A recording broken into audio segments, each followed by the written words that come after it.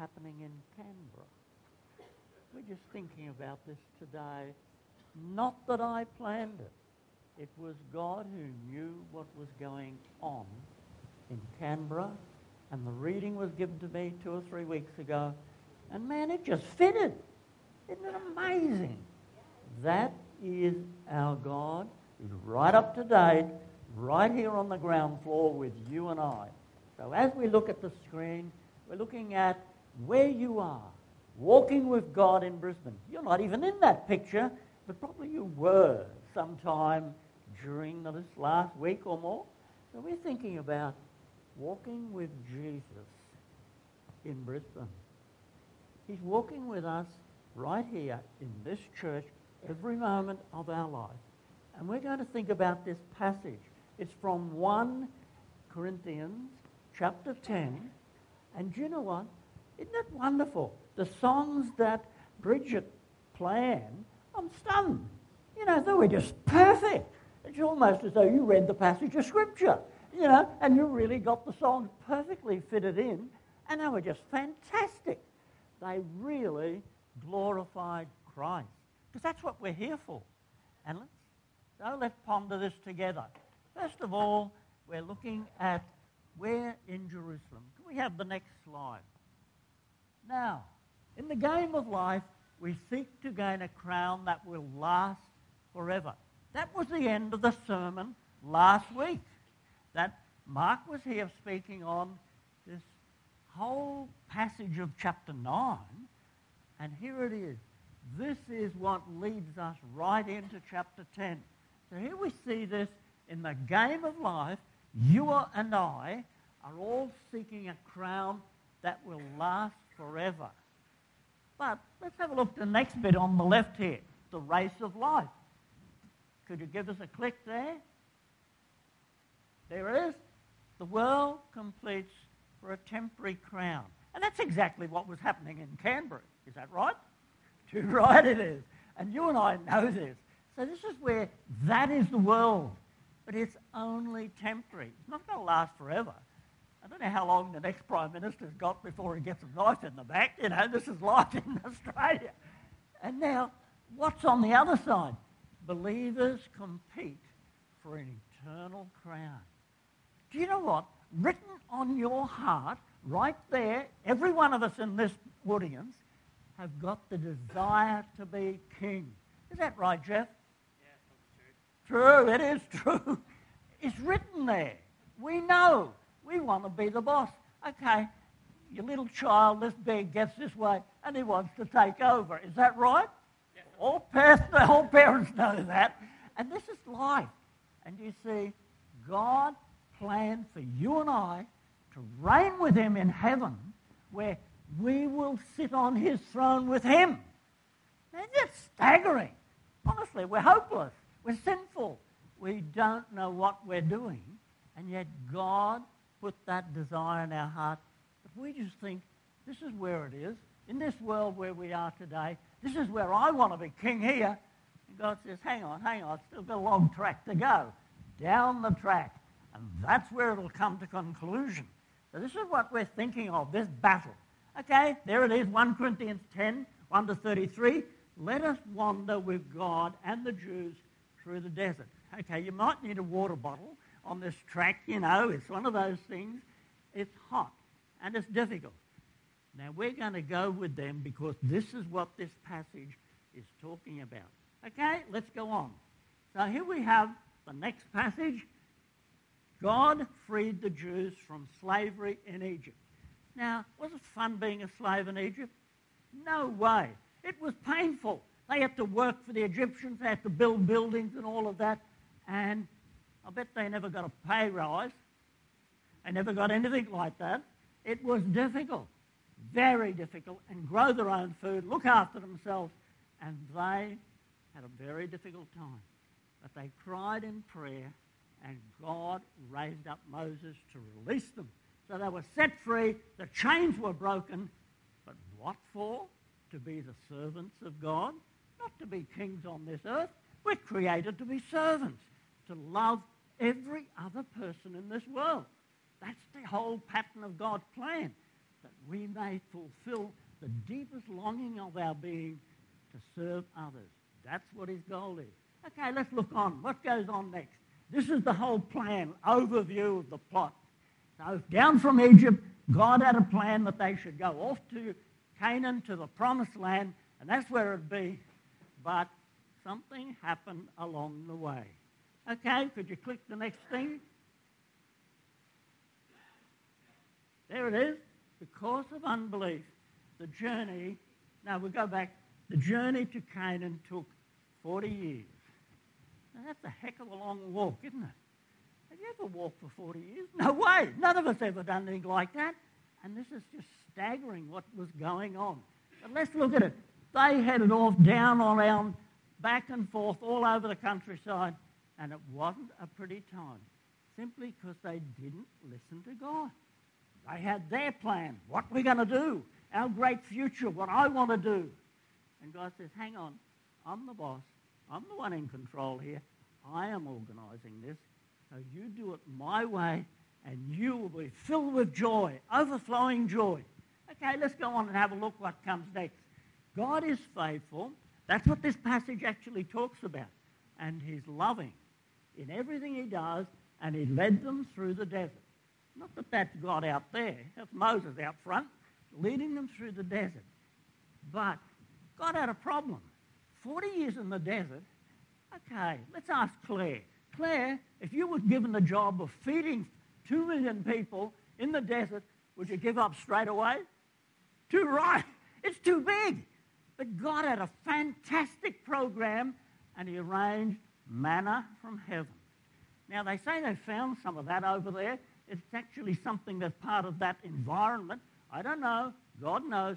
But he arranged a food supply 24/7. Wait a minute. Not on the seventh day. Is that right? Yeah, not on the seventh day, but at least adequate for all their needs. You know, God is fantastic. He meets your every need, every day of your life, wherever it is. I was in the bush in Papua New Guinea, and we had no food. We sent a guy out with a shotgun and cartridges. You go out and get a deer, and we'll eat lovely venison. He came back empty-handed.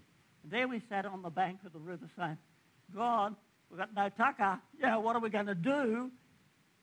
And suddenly a canoe from the other side of the river paddled over to us. Oh, it's my friend Japari. Hello, Japari, what's up? He said, I thought you might like some food. And he gave us sweet potatoes. Isn't this amazing? That is our God. He meets every one of your needs every moment of the day, knowing exactly what you need, and he provides it, his plan, not our plan. Because what did these people do? All the way along this track, they kept on complaining, I want onions, I want leeks, I want cucumbers, I want melons, I want garlic. That's what they said. It's there written in the Bible. Complaining non-stop. We like to run things our way. Is that right? Do right. Okay, let's go on. And here we come. There in the middle of the wilderness. Now, this is the picture I dug up from the internet. It's maybe the stone that was broken by Moses. We don't know. It's just something in the desert, and they say, that's the stone. God knows. I don't. But up there, God lovingly led them, and they said, we've run out of water. We've got nothing. So he struck the rock because God told him to do that. And out poured water. Unbelievable. You don't get water out of a rock, don't you? Never. But that's how it happened. But I want us to look at this passage of Scripture now. It's amazing what it says here.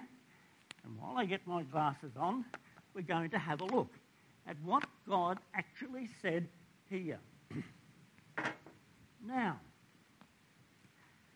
so I'm turning up chapter 10, and this is, they all ate the same spiritual food and drank the same spiritual drink, for they drank from the spiritual rock that accompanied them. That rock was Christ. Christ wasn't a rolling stone rolling through the desert, providing water all along the way. He was there walking with them in the tough walk through the desert, providing every one of their needs. Now, he is walking with you every moment of your life, providing your needs right through that life that you're living, whatever it is, the difficulties in your relationship, at work or at education, whatever it is, God is walking with you. And that's what it said. He was walking with them. In other words, they could never say to their God, you don't know what I'm suffering. God knows what we're going through. No matter how tough it is, he's right there with you.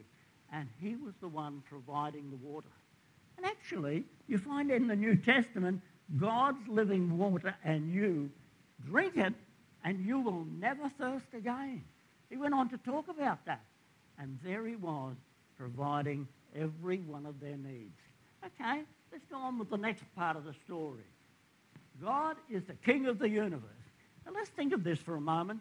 God is 1,000,000 times greater than the universe. Now, how big is the universe, Jeff? You do not know. The scientists don't know. Nobody knows. It's huge. We can never find the end of the universe, and yet God is 1,000,000 times greater than that. You look at how tiny we are and how big God is. There's nothing he cannot do. Is that right? Too right it is. You know this. So here we are. He is the king of the universe. But, what's the next click? But the Jews were tempted to try to be king and do their own thing. Now this is the major temptation of your life, my life. I want to be king. I want to run it my way. And we all think we know. There's been quite a few politicians in Canberra thinking that of late, isn't there? And it's going to go on non-stop. And this is man. This is humanity. If only they would see God as the only king, and we are to follow him. He knows what you need. Everything you're going through is right there with you in the midst of your suffering, your emptiness, the troubles you have. He's right there. Okay, let's go on and have a look. Oh, by the way, I forgot to mention, this is the crown, and this is what we think we are. We think we're king. But God says, sorry, I've already got the job before you did. And this is his permanent job. Okay, will not God, the judge of the earth, do what is right? Notice that. That's a statement in Scripture. He is judge. He's always does things right. He doesn't make mistakes. Isn't that amazing? I make mistakes galore, or breed every day of my life. And I've got a faint suspicion you do too. And this is where we live in this area of this whole matter of following him, and the Jews came up. God loves us greatly, but notice this, with a godly jealousy. He wants the utter best for you and I. Notice that. But are we going to do it our way or his way? He loves you. He really does. Okay, let's go on and have a look. They grumbled against God, who is always good and loving. I want leeks. I want onions. I want, garlic, whatever it is. They're always complaining. Sorry, but are you one of that mob? I am too. So we all in this. God is the righteous judge. So what happened? Thank you.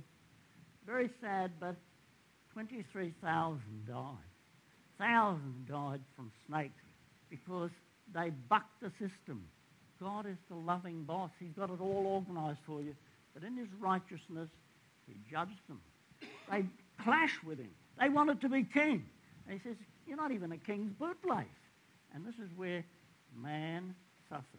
Okay, the next case of the day. They came to this Mount Sinai. This is where God had planned to give them the law. And it was wonderful. But they played immoral games. So God stepped in, and that's where the 23,000 died.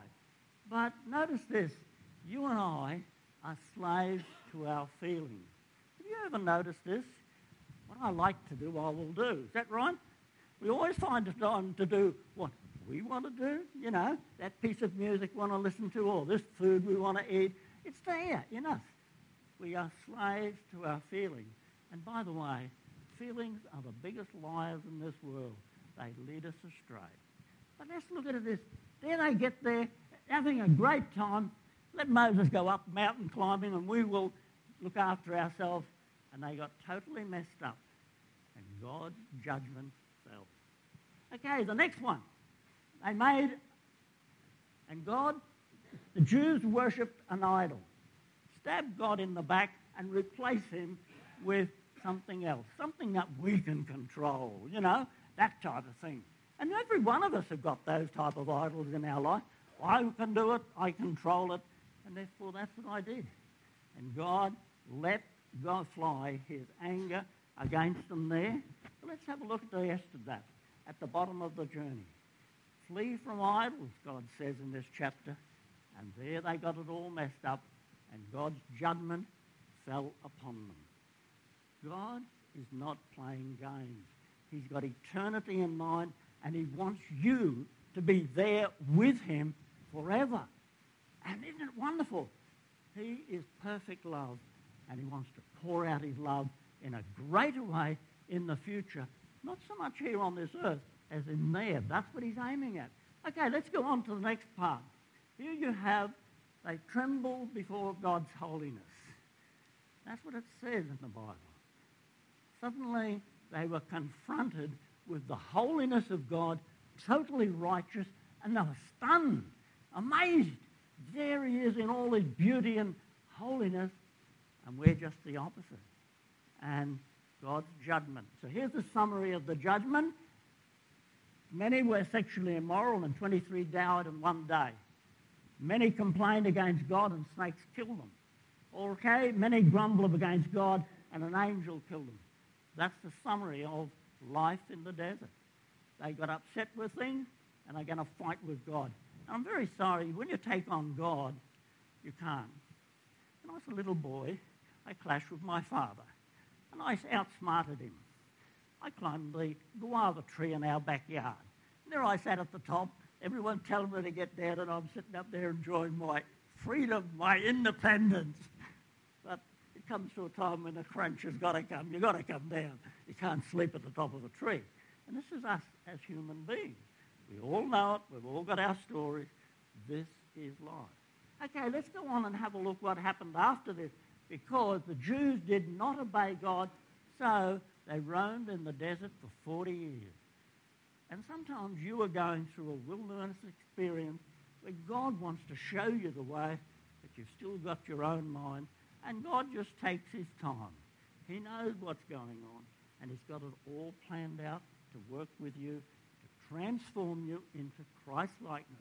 Okay, let's look what happened in the desert there. Okay, God did not give up on them. You notice this? He never gives up on you. He created you, and he's got a plan for you. He never gives up on you. He keeps working. And when you think of it, Jack, God had never gave up on you. Is that right? That's right. Yep, you've been telling me. So this is where it is going on in our life. And Jesus accompanied them all the way, right through the desert. No matter what they faced in life, he was right there with them in the desert. Okay, let's go on to the next thing, because we now come to what Paul is really talking about. I've just given you the illustration. Here we see he's talking to them about the city of Corinth, where they lived. Man, this city was loaded with gods. They're all down the side streets, all of them. Statues there, the lot of them. And they had to worship them. They had one for the rain, they had one for food, they had a god for this and a god for that. There were literally thousands of them. And it was always a very evil city. And the Christian church has got to live in that environment. It wasn't easy, wasn't pretty, but they had to struggle with it. And actually, they weren't winning. But you notice that little phrase up there? God loved them intensely. And this is what he does. He knows what you're going through, and he's right there loving you with all of his being, but his love is always righteous love. Okay, let's go on. Here we are. Jesus was walking with us daily in a world that wants to dethrone him. Is that right? It's very true. The government, politician, once a person gets to the top, some great person made a statement about the kind of complete power corrupts. Is that the word? Yeah. It's a word that, And this is what happens. Once you get to the top, you forget about God. I'm God now. And that's where they crumble. And this is what was happening. Are we relying on idols? And this is the great problem. This is the great sin of humanity. We create substitutes, images, things that we can trust in, but it may not work. We create ritual that we can worship in. And then we create fantasy. But you know what? All of these are scams of Satan. He puts them all before you and says, you follow this way and it'll be great. And you all end up with a big zero. Does not work. We follow our idols, they're powerless. Let's look at the next statement there on the board. The most powerful idol is self. This is the God we generally worship. I want what I want, and I will do what I want. And I'm sorry, but it does not going to work. Following our feelings, they do not work, and they lead us astray. Always remember, in my young life as a teenager, I met this most beautiful girl, wonderful girl. We're both in Bible college. She's the ideal girl that I should marry. And I planned it all. This is what God wants me to do. My feelings said it. What did she do? She ended up marrying my best mate. And this is where you find out life, we get feelings. They can lead us up the garden path. It's God who's got the perfect plan for us. And this is where you find that out in life. It's the training ground. Okay, let's go on and see what happens. Who is the same? This is the same temptation. Who's going to be king in my life? Jesus or myself? And this is where the struggle we got. I'd like to put this on and I'd like to do everything I want, but sorry, it's not going to work. This is humanity. This is us. Let's face it. God has got a better plan than we ever have. So let's look at what else we're going to say here. The Christians in this city were free, set free by Jesus, but some wanted to still do their own thing. I'll do what Jesus says. I'll come to church on Sunday, but Monday I'll go and do my thing. God says, hang on, I'm running this show, not you. I want the best for you. If you run along following your own ideas, you'll end up in a dead-end street. And this is what God is clearly saying to us. Okay, let's go on and have a look. God is graciously generous. The earth is the Lord's and everything in it. Do you know what? Isn't it amazing? The land you live on, that you've probably got a title to, is not yours. Very sorry about this. I've got a block of land and it's mine. But God says, you're just a tenant on my land. And this is what he says here. We're only temporary tenants here. We're going to die. And someone else is going to get that land. Our children, it's going to move on. But God is generous. He's prepared for us a palace in heaven. That's what he's got. He covers every base. Whatever he's planning for you, he's got it right there. Notice this. So be thankful. God is meeting all of your needs, and this is where we submit to him and thank him for all that he's doing. Okay, let's go on and have a look what else he says. Jesus said these words, I am come that you might have life to the full. Not only a little bit, but full life with him, walking day by day in Brisbane, walking where you are, at your workplace, in your family, in your home, in your environment, in your school, or wherever it is. He's got it organized. And he wants you to live that life fully trusting in him, knowing his empowerment, knowing his love to actually accomplish his goal, which will last forever. Okay, let's look at the next part. And as we see it, this church had a major problem with idols. There was the big Greek idol system there, and this is one of the temples, and this is what he was doing. They were mixing up worship in the temple. They put on the most beautiful lamb there, beautifully cooked lamb, and we will go there and join with them and have a wonderful time eating this. They got it all mixed up. God says, this is where you are to love the world, but you're not to get mixed up with it.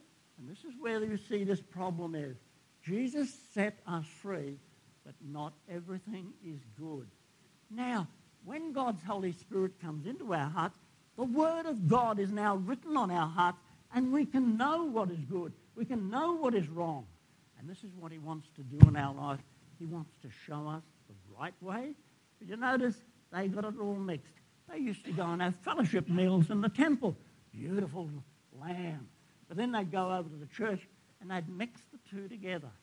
God says, I want to focus on what is right.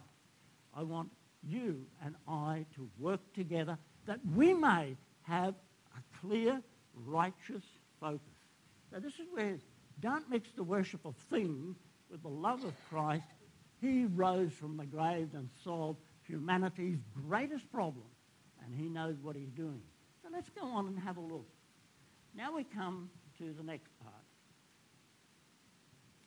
Temptation is big in this passage because all the way through the wilderness, Satan was tempting them, and they were tempting Jesus. We're going to do our own thing. And listen to what the Bible says. God is faithful, true. You know, you can bet your bottom dollar on him. God is right there. He's trustworthy. He never lies. He's reliable in all of these things.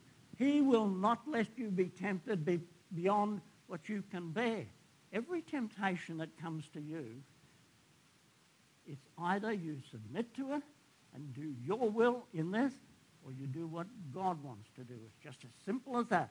And this is what he says, I won't let it get too powerful for you. I am the one who's in control. You notice in the Bible, all the time it says Satan had to ask God before they could tempt Peter. They had to ask God before they could tempt Job. They had to ask God because they had to do anything. He's the boss. And this is where they have to submit to him. When you are tempted, God will provide a way out so that you can stand up under this temptation. There's a way out. See, that's his loving nature. He knows the temptation, and he knows how weak we are, and he provides adequate power, love, and persistence to actually accomplish his will. This is what he wants to do. Okay, let's go on and look at the next one. We're now going to read the Bible. And we've got a wonderful Bible reader here today, and this is Vic. He's going to actually read the next passage for us.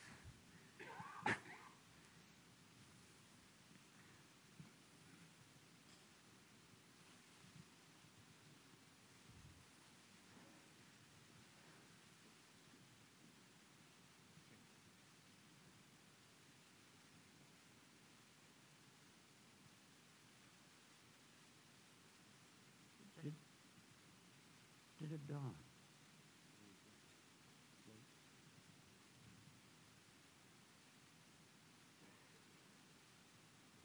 Thank you. Hello? Check. Yep. Okay. So the final verse is up there on the screen. It's 1 John 2:15 to 17. Do not love the world or anything in the world. If anyone loves the world, the love of the Father is not in him.